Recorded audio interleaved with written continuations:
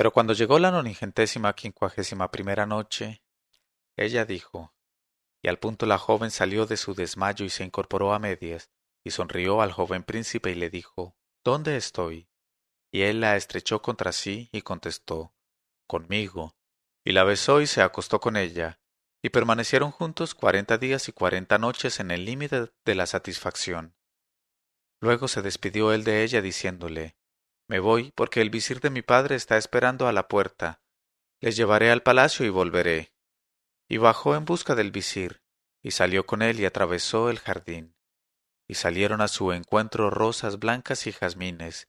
Y le conmovió aquel encuentro, y dijo al visir, Mira, las rosas y los jazmines blancos tienen la blancura de las mejillas de Sittucán. Oh visir, espera 3 días más para que vaya yo a ver por segunda vez las mejillas de Sittucán. Y subió y se quedó 3 días con Sittucán, admirando sus mejillas, que eran como las rosas blancas y los jazmines. Luego bajó y se reunió con el visir, y continuó su paseo por el jardín en pos de la salida.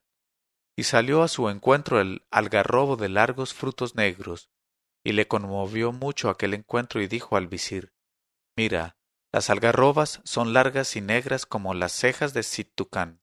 Oh visir, espera aquí 3 días más para que vaya yo a ver por segunda vez las cejas de Sittucán. Y subió y se quedó 3 días con ella, admirando sus hermosas cejas, largas y negras como dos algarrobas en la rama. Luego bajó a reunirse con el visir, y continuó con él sus paseos por el jardín en pos de la salida. Y le salió al encuentro una fuente corriente que tenía un surtidor hermoso y solitario, y le conmovió aquel encuentro, y dijo al visir, Mira, el surtidor de la fuente es como el talle de Sittucán, oh visir. Espera aquí 3 días más para que vaya yo a ver por segunda vez el talle de Sittucán. Y subió y se quedó 3 días con ella, admirando su talle, que se parecía al surtidor de la fuente. Luego bajó a reunirse con el visir para continuar con él su paseo por el jardín en pos de la salida. Pero he aquí que, cuando la joven vio a su enamorado subir por tercera vez enseguida de bajar, se dijo, Voy a ir ahora a ver por qué se va y vuelve enseguida. Y bajó del pabellón y se quedó detrás de la puerta que daba al jardín para verle partir. Y el príncipe al volverse la vio asomar la cabeza por la puerta. Y retrocedió hasta ella que estaba pálida y triste y le dijo, Sittucán, Sittucán, ya no te veré más, oh, nunca más. Y se marchó y salió con el visir para no volver más. Entonces Sittucán se dedicó a vagar por el jardín, llorando por sí misma y sintiendo no haber muerto realmente. Y mientras vagaba de aquel modo, vio algo que brillaba sobre el agua, y lo recogió, y vio que era una sortija soleimánica. Y frotó la cornalina grabada que estaba engarzada en ella, y al punto le dijo la sortija, Heme aquí a tus órdenes, habla, ¿qué quieres? La joven contestó, Oh sortija de Soleimán, deseo de ti un palacio al lado del palacio del príncipe que me ha amado, y dame una belleza mayor que mi belleza. Y la sortija le dijo, Cierra los ojos y ábrelos. Y la joven cerró los ojos, y cuando los abrió, se encontró en un palacio magnífico erigido al lado del palacio del príncipe, y se miró en el espejo y quedó maravillada de su propia belleza. Y fue a acodarse a la ventana en el momento en que pasaba por allá el príncipe a caballo, y la vio sin reconocerla, y se fue enamorado. Y llegó al aposento de su madre y le dijo, Madre mía, ¿tienes alguna cosa muy hermosa para llevársela de regalo a la dama que se ha instalado en el nuevo palacio? ¿Y no podrías decirle al mismo tiempo, Cásate con mi hijo? Y su madre la reina le dijo, Tengo 2 piezas de brocado real. Iré a llevárselas y le haré la petición. El príncipe le dijo, Está bien, llévaselas. Y la madre del príncipe fue a la joven y le dijo, Hija mía, acepta este regalo, porque mi hijo desea casarse contigo. Y la joven llamó a su negra y le dijo, Toma estas 2 piezas de brocado y haz con ellas rodillas para fregar las baldosas. Y la reina enfadada se fue en busca de su hijo que le preguntó, ¿Qué te ha dicho, madre mía? Ella contestó, ha dado a la esclava las 2 piezas de brocado de oro, y le ha ordenado que con ellas haga rodillas para fregar la casa. El joven le dijo, te suplico, madre mía, ¿no tienes algo más precioso que puedas llevarle? Porque estoy enfermo de amor por sus ojos. La madre le dijo, tengo un collar de esmeraldas sin tara ni mácula. El príncipe le dijo, está bien, pues llévaselo. Y la madre del príncipe subió a ver a la joven y le dijo, acepta de nosotros este regalo, hija mía, que mi hijo desea casarse contigo. Y la joven contestó, tu regalo queda aceptado, oh señora. Y llamó a la esclava y le dijo, ¿han comido los pichones o todavía no? La esclava contestó, todavía no, ya, Seti. La joven le dijo, entonces toma estos granos de esmeralda y dáselos a los pichones para que coman y se refresquen con ellos. Al oír estas palabras, la madre del príncipe dijo a la joven, no nos humilles, hija mía, te ruego solamente que me digas si quieres casarte con mi hijo o no. Ella contestó, si quieres que me case con tu hijo, dile que se haga pasar por muerto, envuélvele en 7 sudarios, condúcele por la ciudad y di a las gentes que no le entierren en más sitio que en el jardín de mi palacio. Y la madre del príncipe dijo, está bien, voy a exponer tus condiciones a mi hijo. Y fue a decir a su hijo, no puedes figurarte lo que pretende, exige que, si quieres casarte con ella, te hagas pasar por muerto, que se te envuelva en 7 sudarios, que se te conduzca por la ciudad con cortejo fúnebre y que te lleven a su casa para enterrarte, y entonces se casará contigo. Y él contestó, ¿no es nada más que eso, madre mía? Entonces desgarra tus vestiduras, grita y di, ha muerto mi hijo. Y la madre del príncipe se desgarró las vestiduras y gritó con voz tan aguda como lamentable, ¡qué calamidad la mía! ¡Ha muerto mi hijo! Entonces al oír el grito todas las gentes del palacio acudieron y vieron al príncipe tendido en tierra como los muertos, y a su madre en un estado lamentable, y cogieron el cuerpo del difunto, lo lavaron y lo metieron en 7 sudarios.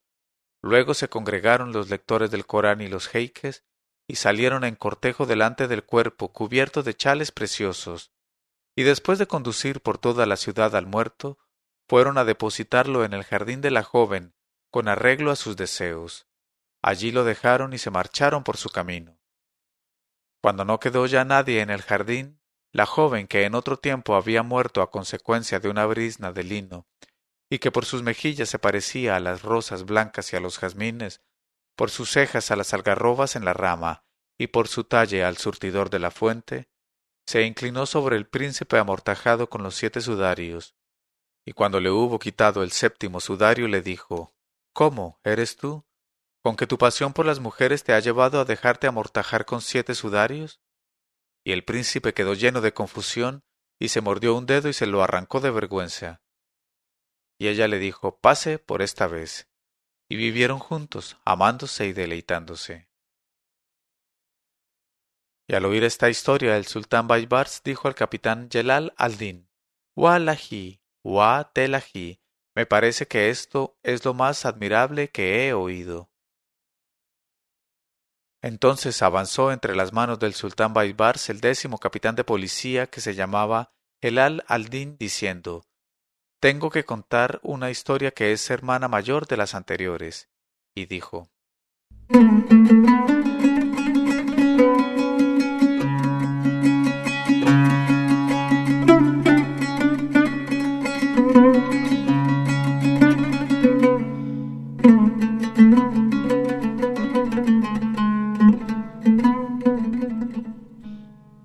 historia contada por el 10º capitán de policía. Había una vez un rey que tenía un hijo llamado Mohammad, y el tal hijo dijo un día a su padre, quiero casarme. Y su padre le contestó, está bien, espera a que vaya tu madre a los harenes para ver las jóvenes casaderas que hay y a hacer la petición en tu nombre. Pero el hijo del rey dijo, no, padre mío, quiero buscar novia con mis propios ojos, viendo a la joven. Y el rey contestó, está bien. Entonces montó el joven en su caballo, que era hermoso como un animal feérico, y salió de viaje. Y al cabo de 10 días de viajar encontró a un hombre sentado en un campo y ocupado en cortar puerros, mientras su hija, una jovenzuela, los ataba. Y el príncipe, después de las alemas, se sentó junto a ellos y dijo a la joven, ¿Tienes un poco de agua? Ella contestó, La tengo. Él dijo, Dámela a beber. Y ella se levantó y le trajo el cantarillo, y bebió él. Y he aquí que le gustó la joven, y dijo al padre, Oh jeique, ¿me darás en matrimonio a esta hija tuya? El jeique contestó, Somos tus servidores. Y el príncipe le dijo, Está bien, oh jeique, quédate aquí con tu hija mientras yo regreso a mi país a buscar lo necesario para la boda y vuelvo. Y el príncipe Mohammad fue a ver a su padre y le dijo, Me he hecho novio de la hija del sultán de los puerros. Y su padre le dijo, ¿Es que los puerros tienen ahora un sultán? El joven contestó, Sí, y quiero casarme con su hija. El rey exclamó, Loores a Alá, oh hijo mío, que ha dado un sultán a los puerros. Y añadió, Ya que te gusta la hija, espera por lo menos a que vaya tu madre al país de los puerros para ver el puerro padre y a la puerra madre y a la puerra hija. Y dijo el príncipe Mohammad, Está bien. Y su madre fue, pues, al país del padre de la joven y se encontró con que la que su hijo le había dicho que era la hija del sultán de los puerros, era una jovenzuela de todo punto encantadora y hecha verdaderamente para ser esposa de un hijo de rey, y le plugo en extremo, y la besó y le dijo, Querida, soy la reina madre del príncipe a quien has visto y vengo para casarte con él. Y la joven dijo, ¿Cómo? ¿Tu hijo es hijo del rey? La reina contestó, Sí, mi hijo es hijo del rey y yo soy su madre. Y la joven dijo, Entonces no me casaré con él. La reina preguntó, ¿Y por qué? La joven le dijo, Porque no me casaré más que con un hombre de oficio. Entonces la reina se marchó enfadada y dijo a su esposo, La joven del país de los puerros no quiere casarse con nuestro hijo. El rey preguntó, ¿Por qué? La reina dijo, Porque no quiere casarse más que con un hombre que tenga en la mano un oficio. El rey dijo, Tienes razón, pero el príncipe cayó enfermo al saberlo. Entonces el rey se levantó y mandó a buscar a todos los jeiques de las corporaciones. Y cuando estuvieron todos entre sus manos, dijo al primero, que era el jeique de los carpinteros, ¿En cuánto tiempo enseñarías tu oficio a mi hijo? El otro contestó, Nada más que en 2 años, pero no en menos. El rey dijo, Está bien, échate a un lado. Luego se encaró con el segundo, que era el jeique de los herreros, y le dijo, ¿En cuánto tiempo enseñarías tu oficio a mi hijo? El otro contestó, Necesito 1 año día tras día. El rey le dijo, Está bien, échate a un lado. Y de tal suerte interrogó a todos los jeiques de las corporaciones, que exigieron unos 1 año, otros 2 y otros 3, o hasta 4 años. Y no sabía el rey por cuál decidirse cuando vio que detrás de todos alguien saltaba y se inclinaba, y hacía señas con los ojos y con el dedo alzado. Y le llamó y le preguntó, ¿Por qué te estiras y te agachas? El aludido contestó, Para hacerme notar por nuestro amo el sultán, pues soy pobre, y los jeiques de las corporaciones no me han advertido de su llegada aquí. Y yo soy tejedor y enseñaré mi oficio a tu hijo en 1 hora de tiempo. Entonces el rey despidió a todos los jeiques de las corporaciones y retuvo al tejedor, y le llevó seda de diferentes colores y un telar, y le dijo, Enseña tu arte a mi hijo. Y el tejedor se encaró con el príncipe que se había levantado y le dijo, Mira, yo no voy a decirte, hazlo de este modo y hazlo de este otro, no. Yo te digo, abre tus ojos y observa, y mira cómo van y vienen mis manos. Y en nada de tiempo el tejedor tejió un pañuelo, en tanto que el príncipe le miraba atentamente. Luego dijo a su aprendiz, Acércate ahora y haz un pañuelo como este. Y el príncipe se puso al telar, y tejió un pañuelo espléndido, dibujando en la trama el palacio y el jardín de su padre. En este momento de su narración, Sherazada vio aparecer la mañana y se calló discretamente.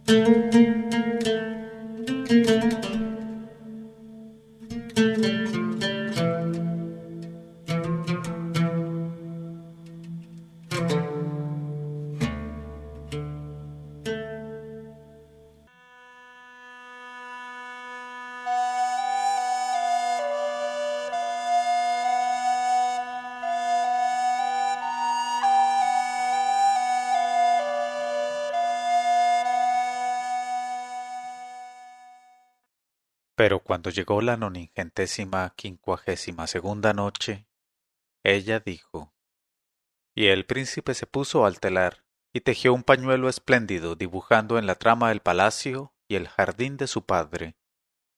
Y el hombre cogió los dos pañuelos y subió al aposento del rey y le dijo: ¿Cuál de estos dos pañuelos es obra mía y cuál es obra de tu hijo? Y el rey sin vacilar mostró con el dedo el de su hijo, señalando el hermoso dibujo del palacio y del jardín, y dijo: Este es obra tuya, y el otro es también obra tuya. Pero el tejedor exclamó: Por los méritos de tus gloriosos antecesores, oh rey, que el pañuelo más hermoso es obra de tu hijo, y este, el feo, es obra mía. Entonces el rey maravillado nombró al tejedor jeique de todos los jeiques de las corporaciones, y le despidió contento, tras de lo cual dijo a su esposa: Coge el pañuelo obra de nuestro hijo y ve a enseñárselo a la hija del sultán de los puerros, diciéndole: Mi hijo tiene el oficio de tejedor en seda. Y la madre del príncipe cogió el pañuelo y fue a ver a la joven y le enseñó el pañuelo, repitiéndole las palabras del rey. Y la joven se maravilló del pañuelo y dijo: Ahora me casaré con tu hijo. Y los visires del rey cogieron al cadí y fueron a hacer el contrato de matrimonio, y se celebraron las bodas, y el príncipe penetró en la jovenzuela del país de los puerros, y tuvo de ella hijos que todos llevaban en los muslos la marca del puerro, y cada uno de ellos aprendió un oficio, y vivieron todos contentos y prosperando. Pero Alá es más sabio. Luego dijo el sultán Baibars: Esa historia de la hija del sultán de los puerros me ha gustado por su hermosa moraleja. Pero, ¿no hay entre vosotros nadie que tenga todavía que contarme algo? Entonces avanzó otro capitán de policía, que era el 11º y se llamaba Salah al-Din, y después de besar la tierra entre las manos del sultán Baibars, dijo: He aquí mi historia.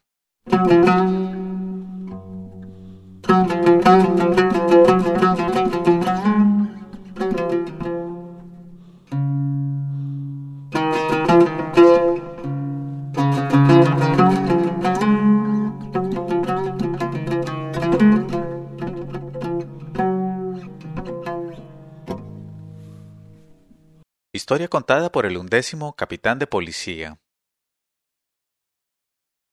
Una vez le aconteció a un sultán que le naciera un hijo al mismo tiempo que una yegua de raza de las caballerizas reales echaba al mundo un potro. Y dijo el rey: El potro que ha salido está escrito en la suerte de mi hijo recién nacido, y le pertenece en propiedad. Cuando el niño se hizo mayor y avanzó en edad, murió su madre, y el mismo día murió la madre del potro.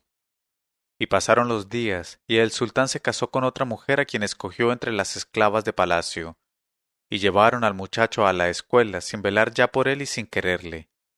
Cada vez que el huérfano de madre volvía de la escuela entraba a ver a su caballo, le acariciaba, le daba de comer y de beber, y le contaba sus penas y su abandono.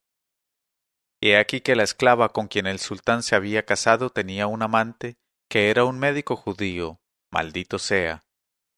Y para entrevistarse se veían muy apurados ambos precisamente a causa de la presencia de aquel huérfano de madre en el palacio, y se preguntaron qué hacer,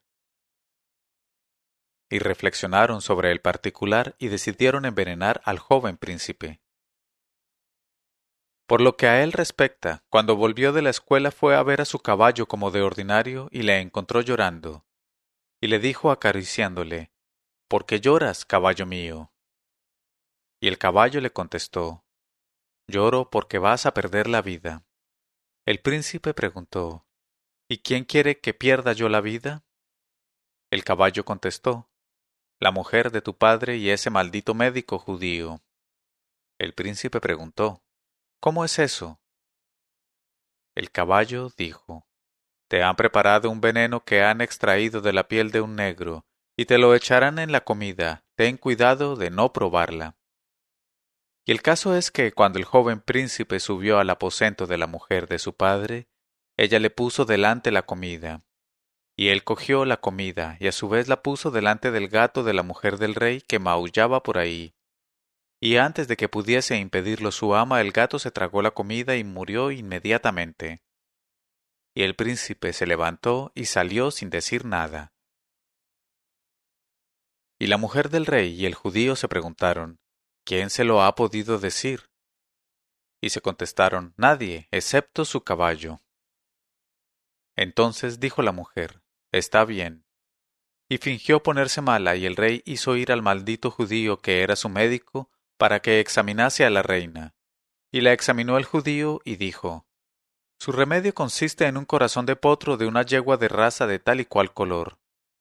Y dijo el rey, no hay en mi reino más que un potro que reúna esas condiciones y es el potro de mi hijo, huérfano de madre. Y cuando el muchacho volvió de la escuela le dijo su padre, tu tía la reina está enferma, y no hay para ella otro remedio que el corazón de tu potro, hijo de la yegua de raza. El muchacho contestó, no hay inconveniente, pero, oh padre mío, todavía no he montado ni una sola vez en mi potro. Quisiera montarle antes, y en cuanto lo haga, le degollarán y le sacarán el corazón.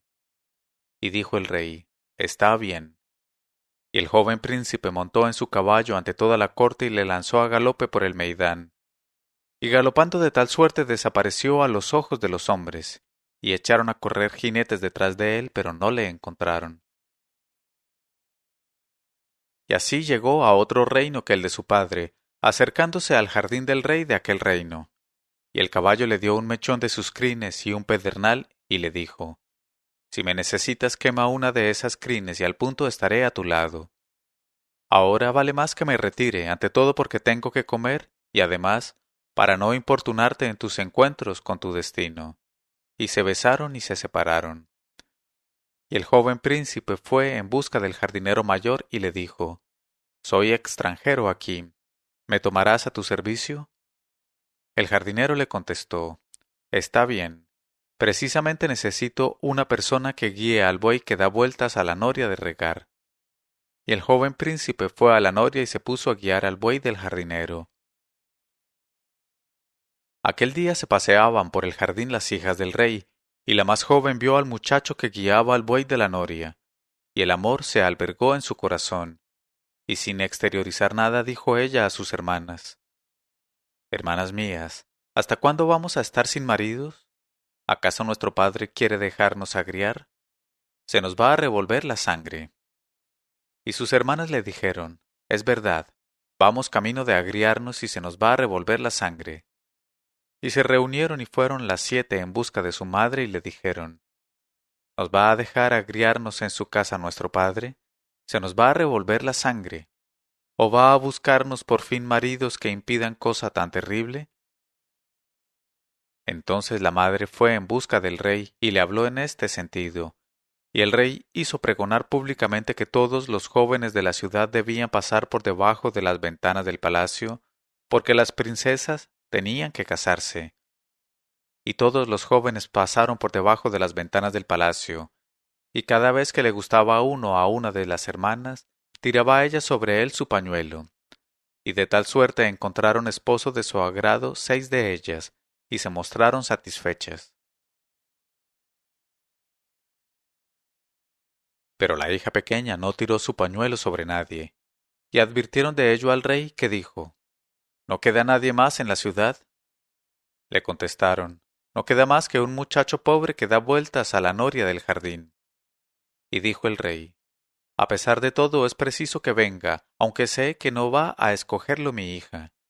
Y fueron a buscarle, y le llevaron debajo de las ventanas del palacio, y he aquí que sobre él cayó recto el pañuelo de la joven, y la casaron con él, y el rey, padre de la joven, cayó enfermo de pena. Y se congregaron los médicos y le recetaron, como régimen y remedio, que bebiera leche de osa contenida en un odre de piel de osa virgen. Y dijo el rey, fácil es, tengo 6 yernos que son heroicos jinetes, y no se parecen en nada al maldito del 7º que es el boyero de la noria. Id a decirles que me traigan esa leche. Entonces los 6 yernos del rey montaron en sus hermosos caballos y salieron en busca de la consabida leche de osa. Y el muchacho, casado con la hija menor, montó en un mulo cojo, y salió también mientras se burlaba de él todo el mundo. Y cuando llegó a un paraje retirado golpeó el pedernal y quemó uno de los pelos. Y apareció su caballo, y se besaron, y el muchacho le pidió lo que tenía que pedirle. Al cabo de cierto tiempo volvieron de su expedición los 6 yernos del rey llevando consigo un odre de piel de osa lleno de leche de osa, y se lo entregaron a la reina madre de sus esposas diciéndole, «Lleva esto a nuestro tío el rey». Y la reina llamó con las manos y subieron los eunucos y les dijo, «Dad esta leche a los médicos para que la examinen».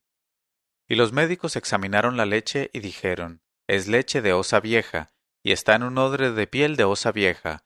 Solo nocivo puede ser para la salud del rey».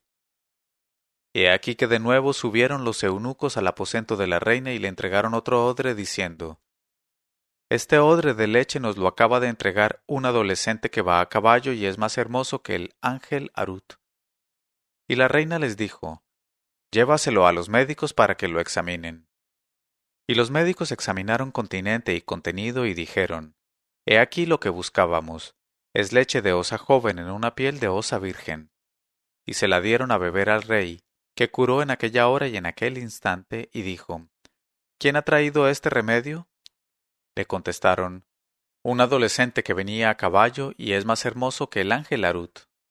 El rey dijo, «Que vayan a entregarle de mi parte el anillo del reino, y que le hagan sentarse en mi trono. Luego me levantaré y haré divorciarse a mi hija menor del mozo de la noria. Y la casaré con ese adolescente que me ha hecho volver del país de la muerte». Y se ejecutaron sus órdenes. Luego se levantó el rey, y se vistió y fue a la sala del trono, y cayó a los pies del hermoso adolescente sentado en el trono y se los besó, y vio junto a él a su hija menor sonriendo, y le dijo, «Bien, hija mía, ya veo que te has divorciado del mozo de la noria, y que has fijado libremente tu elección en este adolescente, que es más hermoso que el ángel Harut». Y ella le dijo, «Padre mío, el mozo de la noria, el adolescente que te ha traído la leche de osa virgen, y el que está ahora sentado en el trono del reino no son más que una sola y misma persona». Y el rey quedó asombrado al oír estas palabras, y se encaró con el adolescente real y le preguntó, «¿Es verdad lo que dice?». El interpelado contestó, «Sí, es verdad, y si no me quieres por yerno, fácil es remediarlo porque tu hija todavía está virgen». Y el rey le besó y le estrechó contra su corazón. Luego hizo celebrar sus nupcias con la joven. Y al llegar la penetración, el adolescente se portó tan bien que impidió para siempre a su joven esposa agriarse y tener la sangre revuelta. Tras de lo cual regresó con ella al reino de su padre a la cabeza de un ejército numeroso, y se encontró con que su padre había muerto, y que la mujer de su padre dirigía los asuntos del reino de acuerdo con aquel maldito médico judío. Entonces los hizo prender a ambos, y los empaló encima de una hoguera, y se consumieron en el palo, y se acabó lo concerniente a ellos. Loores a Alá que vive sin consumirse nunca. Y el sultán Baibars, al oír esta historia del capitán Salah al-Din, dijo, «Qué lástima que no quede ya nadie que me cuente historias parecidas a esta». Entonces avanzó el 12º capitán de policía llamado Nasr al-Din, quien, tras de los homenajes al sultán Baibars, dijo, «Yo no he dicho nada todavía, oh rey del tiempo, y por cierto que después de mí nadie dirá ya nada, porque nada habrá que decir ya». Y Baibars se puso contento y dijo, «Da lo que tienes». Entonces dijo el capitán,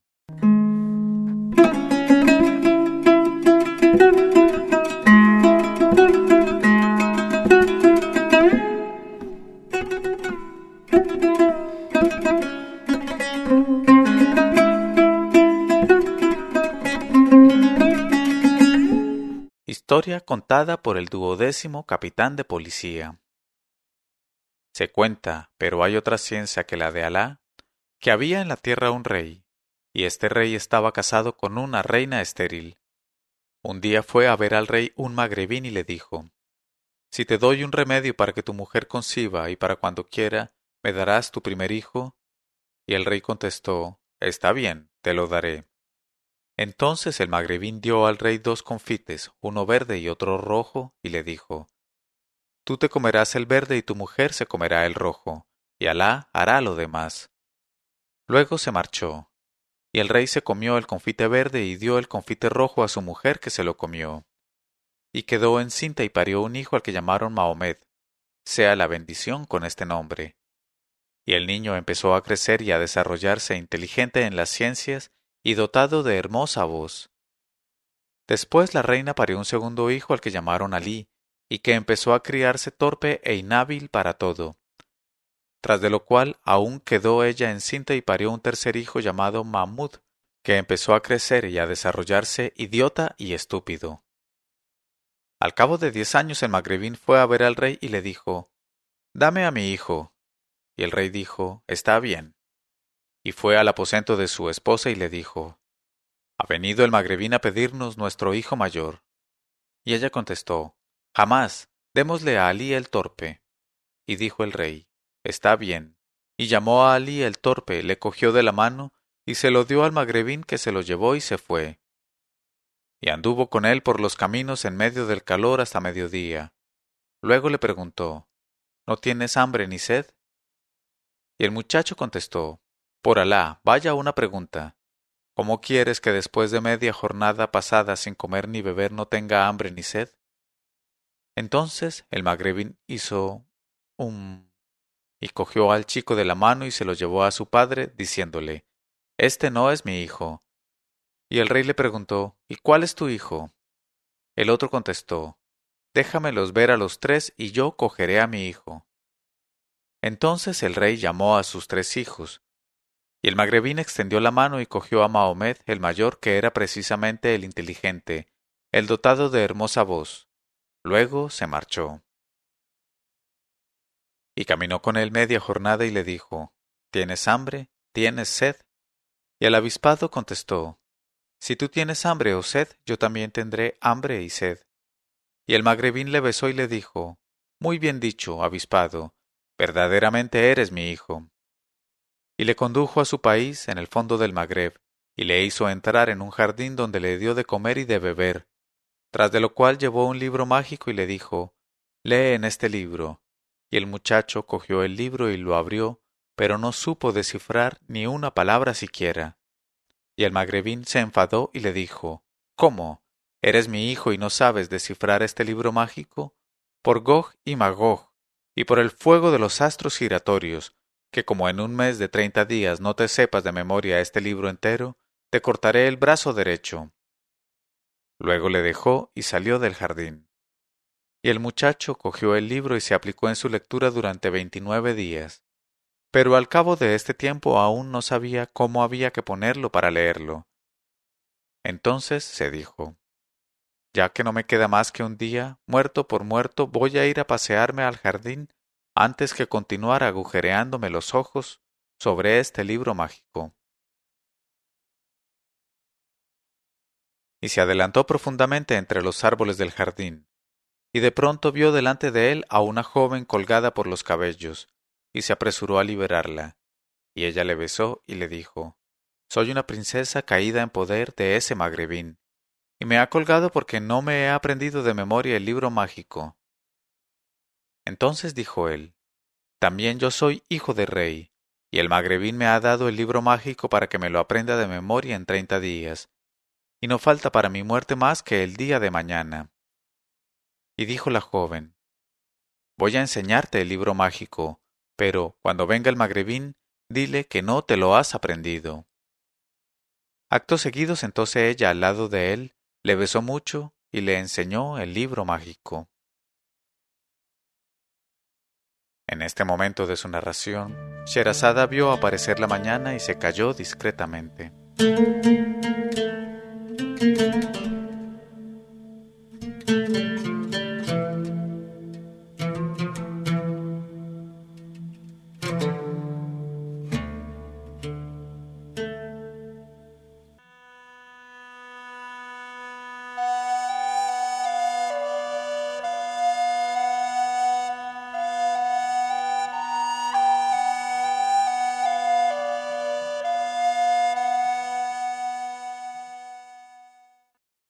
Pero cuando llegó la 953ª noche, ella dijo.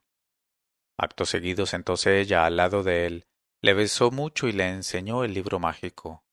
Luego le dijo, «Es preciso que me cuelgues como estaba». Y él obedeció, y llegó el magrebín al final del 30º día, y dijo al muchacho, «Recita el libro mágico». El chico contestó, «¿Cómo voy a recitarlo si no he descifrado ni una palabra?» Y el magrebín al punto le cortó el brazo derecho y le dijo, «Todavía tienes un plazo de 30 días. Si al cabo de ese tiempo no te sabes el libro mágico, haré volar tu cabeza». Luego se marchó. Y el muchacho fue en busca de la joven por entre los árboles, llevando en su mano izquierda su brazo derecho cortado, y la libertó. Y ella le dijo, «Aquí tienes 3 hojas de una planta que he encontrado, mientras el magrebín la está buscando desde hace 40 años a fin de completar su conocimiento de los capítulos de la magia. Aplícatelas en los muñones de tu brazo y sanará». Y así lo hizo el muchacho, y se le quedó el brazo como estaba antes. Hecho lo cual, la joven frotó otra hoja leyendo el libro mágico, y al instante salieron de la tierra 2 camellos de carrera, y se arrodillaron para recibirlos. Y dijo ella al muchacho, «Volvamos cada cual a casa de nuestros padres. Después irás tú al palacio de mi padre, que está en tal paraje y en tal país, a pedirme en matrimonio».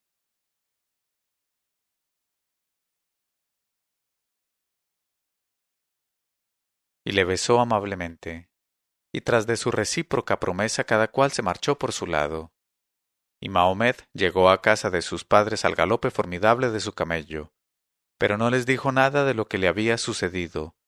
Solamente entregó el camello al eunuco mayor diciéndole, «Ve a venderle en el mercado de las acémilas, pero ten cuidado de no vender la cuerda que lleva al hocico». Y el eunuco cogió al camello por la cuerda y fue al mercado de las acémilas. Entonces se presentó un vendedor de haschís que quiso comprar el camello, y tras de largos debates y regateos, se lo compró al eunuco por un precio muy módico, pues generalmente los eunucos no conocen el oficio de la venta y de la compra, y para rematar el negocio le vendió con la cuerda. Y el vendedor de haschís llevó al camello ante su tienda, y lo dejó admirar por sus clientes acostumbrados, los comedores de haschís, y fue en busca de un cubo de agua para dar de beber al camello, poniéndoselo delante en tanto que los hashashin miraban, riendo hasta el fondo del gaznate. Y el camello metió sus 2 patas delanteras en el cubo. Y entonces el vendedor de hachís le pegó, gritándole, «¡Recula, oh alcahuete!». Y al oír esto el camello levantó sus otras 2 patas y se sumergió de cabeza en el agua del cubo, y no volvió a aparecer. Al ver aquello, el vendedor de hachís se golpeó las manos una contra otra y se puso a gritar, «¡Oh musulmanes! ¡Socorro! Que el camello se ha ahogado en el cubo». Y mientras gritaba así mostraba la cuerda que se le había quedado en las manos. Y se reunió gente de todos los puntos del zoco y le dijeron, «Cállate, oh hombre, estás loco. ¿Cómo va a ahogarse un camello en un cubo?» El vendedor de hachís le contestó, «Marchaos, ¿qué hacéis aquí? Os digo que se ha ahogado de cabeza en el cubo, y aquí está su cuerda que se me ha quedado en las manos. Preguntad a los honorables que están sentados en mi casa, a ver si digo la verdad o si miento». Pero los mercaderes sensatos del zoco le dijeron, «Tú y los que están en tu casa no sois más que hashashin sin crédito». Mientras disputaban de tal suerte, el magrebín, que había advertido la desaparición del príncipe y de la princesa, fue presa de un furor sin límites, y se mordió un dedo y se lo arrancó, diciendo, «Por Gog y por Magog, y por el fuego de los astros giratorios, que los atraparé, aunque estén en la 7ª tierra». Y corrió primero a la ciudad del avispado, y entró precisamente en el fragor de la disputa entre los hashashin y la gente del zoco, y oyó hablar de cuerda y de camello, y de cubo que había servido de mar y de tumba. Y se acercó al vendedor de hashish y le dijo, «Oh padre, si has perdido tu camello estoy dispuesto a indemnizarte por él, por Alá. Dame lo que de él te queda, o sea, esa cuerda, y te daré lo que te ha costado, más 100 dinares de propina para ti». Y quedó ultimado el trato en aquella hora y en aquel instante. y el magrebín cogió la cuerda del camello y se marchó, saltando de alegría.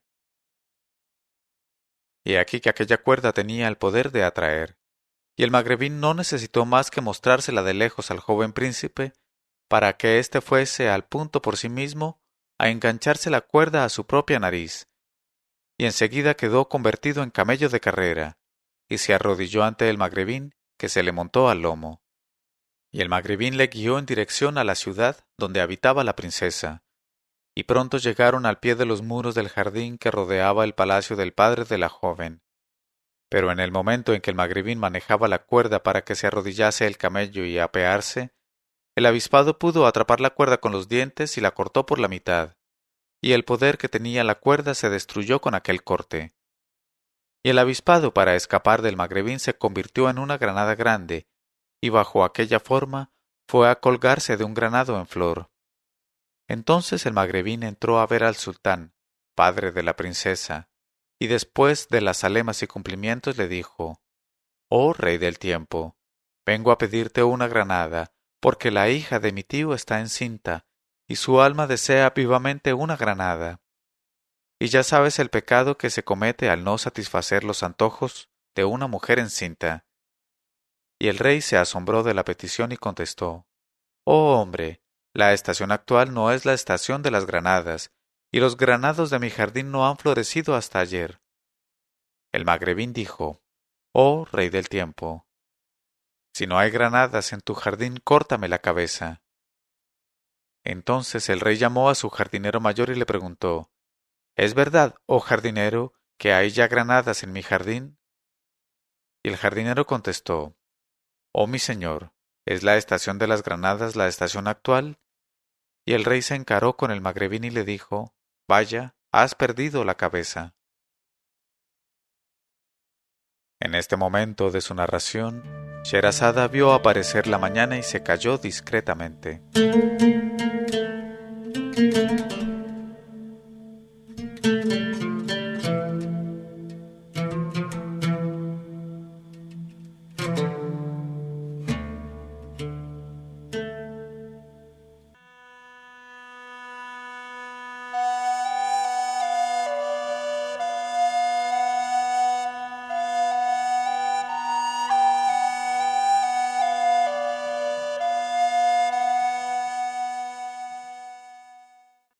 Pero cuando llegó la 954ª noche, ella dijo, y el rey se encaró con el magrebín y le dijo: «Vaya, has perdido la cabeza». Pero el magrebín contestó: «Oh rey, antes de hacer volar mi cabeza, da al jardinero orden de que vaya a mirar los granados». Y dijo el rey: «Está bien», e hizo una seña al jardinero para que fuera a ver en los árboles si había o no granadas tempranas. Y el jardinero bajó al jardín, y en un granado vio una granada tan gorda que no tenía igual entre todas las granadas conocidas, y la cogió y fue a llevársela al rey. Y el rey cogió la granada y se asombró prodigiosamente, y no supo si guardarla para sí o entregársela a aquel hombre que la reclamaba para su mujer, atormentada por los antojos propios del embarazo. Y dijo al visir: «Oh visir mío, quisiera comerme esta granada tan hermosa, ¿qué te parece?». Y el visir le contestó: «Oh rey, si no se hubiese encontrado la granada, ¿no habrías cortado la cabeza al magrebín?». El rey dijo: «Claro que sí». Y el visir dijo: «Entonces la granada le pertenece por derecho». Y el rey entregó por su propia mano la granada al magrebín, pero en cuanto la tocó el magrebín, la granada estalló y todos los granos saltaron y se esparcieron en todas las direcciones. Y el magrebín se dedicó a recogerlos uno a uno hasta el último, que había caído en un agujero al pie del trono del rey. En aquel grano se escondía la vida de Mahomed el avispado. Y el magrebín estiró el cuello hacia aquel grano y tendió la mano para cogerlo y aplastarlo. Pero de pronto salió del grano un puñal y clavó su hoja, cuán larga era, en el corazón del magrebín. Y murió éste al instante, escupiendo con su sangre su alma descreída. Y el joven príncipe Mahomed apareció con su hermosura, y besó la tierra entre las manos del rey. Y en aquel preciso momento entró la joven y dijo: «He aquí al joven que desató del árbol mis cabellos cuando estaba yo colgada». Y dijo el rey, ya que este joven es quien te ha desatado, no puedes dejar de casarte con él. Y dijo la joven, está bien. Y se celebró su boda como era debido, y su noche fue bendita entre todas las noches. Y desde entonces vivieron juntos, contentos y prosperando, y tuvieron una descendencia de hijos e hijas, y se acabó. Gloria al solo, al único que no tiene fin ni principio. Así habló el 12º capitán de policía que se llamaba Nasr al-Din, y era el último, y el sultán Baibars se tambaleó al oír el relato, y su contento llegó a los límites extremos, y para demostrar a sus capitanes de policía el gusto que sentía, les nombró a todos chambelanes de palacio, con emolumentos de 1000 dinares al mes por cuenta del tesoro del reino, y los tuvo como compañeros de copa, y no se separó de ellos ni en tiempo de guerra ni en tiempo de paz. Sea con todos ellos la misericordia del Altísimo.